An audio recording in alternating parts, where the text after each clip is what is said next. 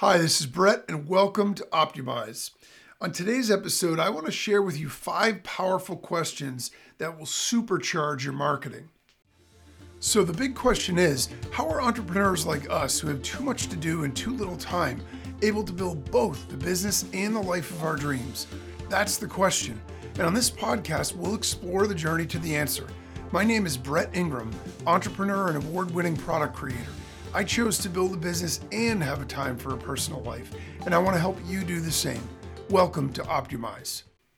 So, as entrepreneurs and business owners, marketing is a very key element of one of the things that we need to do. And I think a lot of times we focus from the inside out, meaning we're focused on the external market around us to try to figure out what do we do? How do we position our products and services in a way that customers are going to want to buy them and that we can make more sales? So it's sort of a numbers driven, sales related discussion and mentality.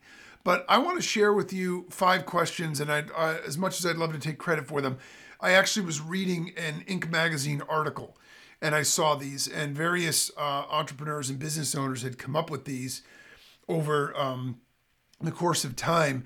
And I just thought that these 5 in particular really stuck out as powerful questions to clarify what it is you're doing from a marketing perspective and being able to help you get much faster results, in a much clearer and simpler way. So the first question is, how likely is it that a customer would recommend our company to a friend or colleague?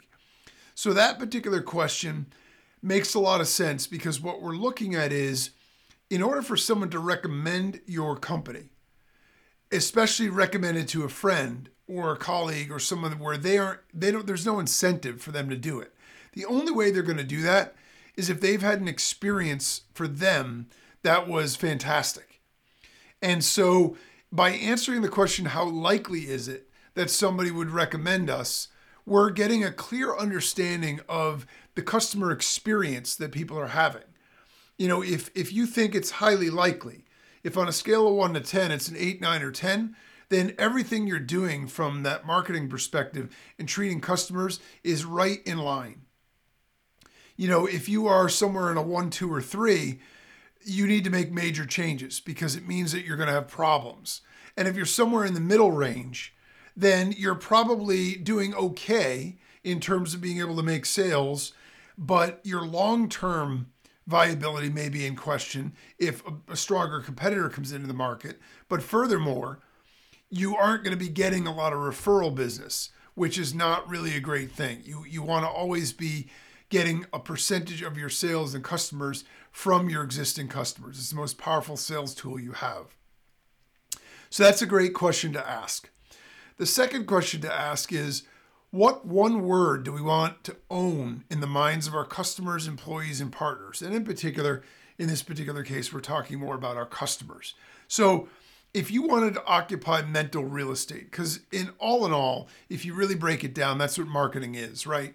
Marketing is the ability to get some mental real estate in your customer's mind. When there are particular brands or particular companies or businesses that you deal with, something jumps to mind. If it's a Volvo car, people think safety, right? So whatever it is, if they think Tiffany, then they think luxury. So whatever it is that you want to be able to occupy in your customers' minds, you want to have absolute clarity on that.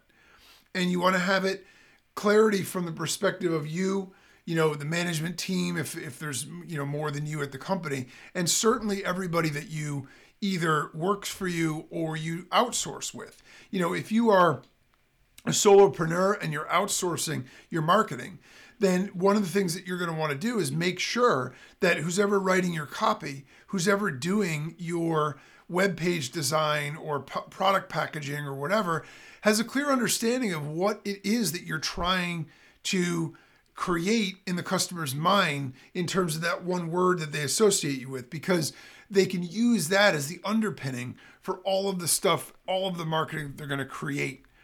And that's really, really important, because that's going to help you create a consistent brand, a consistent message, and more, more successfully carve out that space in their mind. If you're sort of all over the place, then customers are going to get confused as to who you are. Question 3 is, what do we stand for and what do we stand against? And I want to break down both parts of this. So what do we stand for? I see a lot, and I'm very guilty of this, in both entrepreneurship and also from a marketing perspective, of people not wanting to offend anybody, especially in today's sort of woke society where everybody's on pins and needles because if you say the wrong word, you can trigger people. The reality of it is you can't be all things to all people. You aren't going to attract everybody by being lukewarm, because what's going to happen is somebody's going to take a strong stand on things and they're going to chip away at your market share in each of those various segments until there's no market share left, because you're just the person without any strong values or stance. And so it's important that you stand for something. It doesn't need to be a political cause. It doesn't need to be a social cause. It just needs to be whatever it is that you stand for within your company and your values, whatever that is for you personally, whatever that is for your company. And again, I recommend that you communicate this to whoever does your marketing and whoever does your, any of your design or graphics or video production or any of that. You want them to know what that one word is, and you want them to know what you stand for and what you stand against.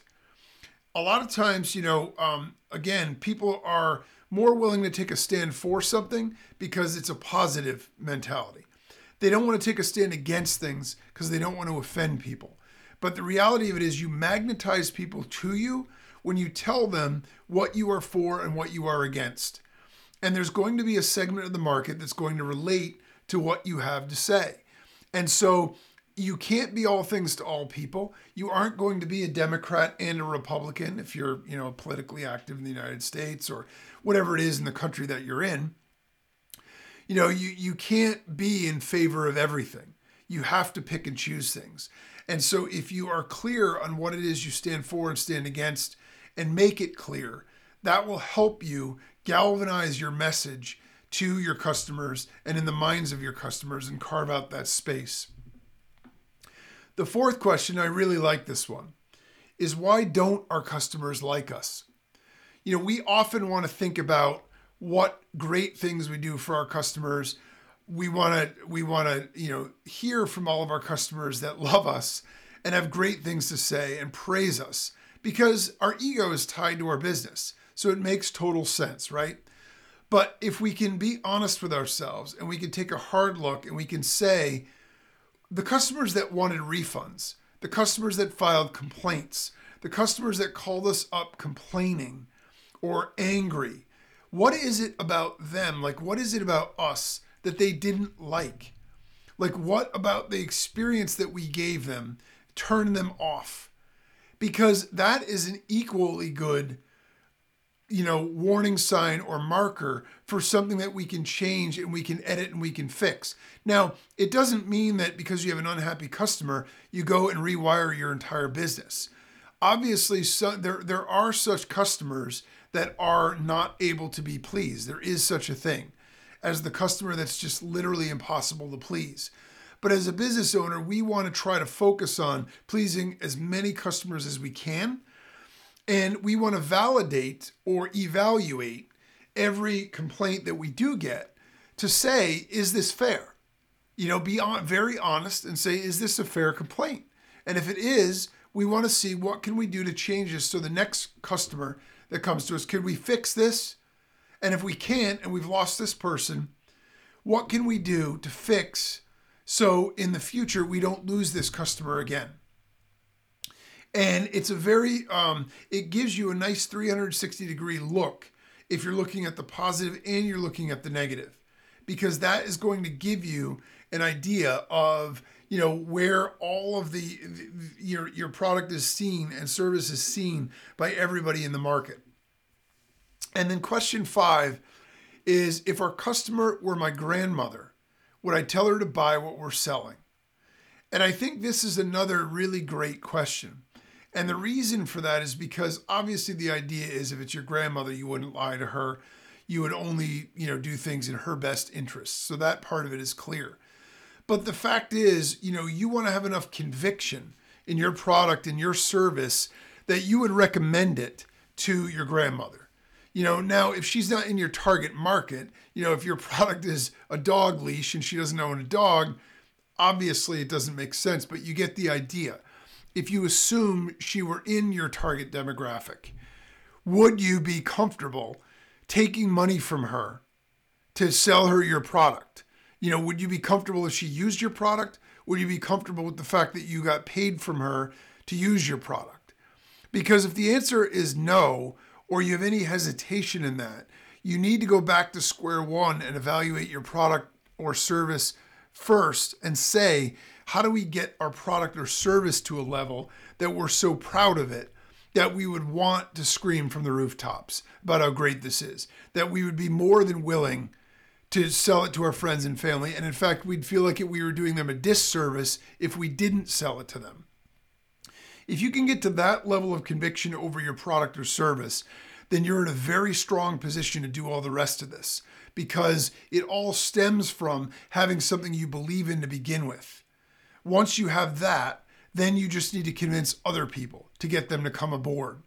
And by doing it, by answering all of these questions, you're able to more succinctly go through and do that and be in a position where your marketing can be rock solid. You can get to a point where, you really understand your product, your service, your market, your customer, what your, mental positioning is for them.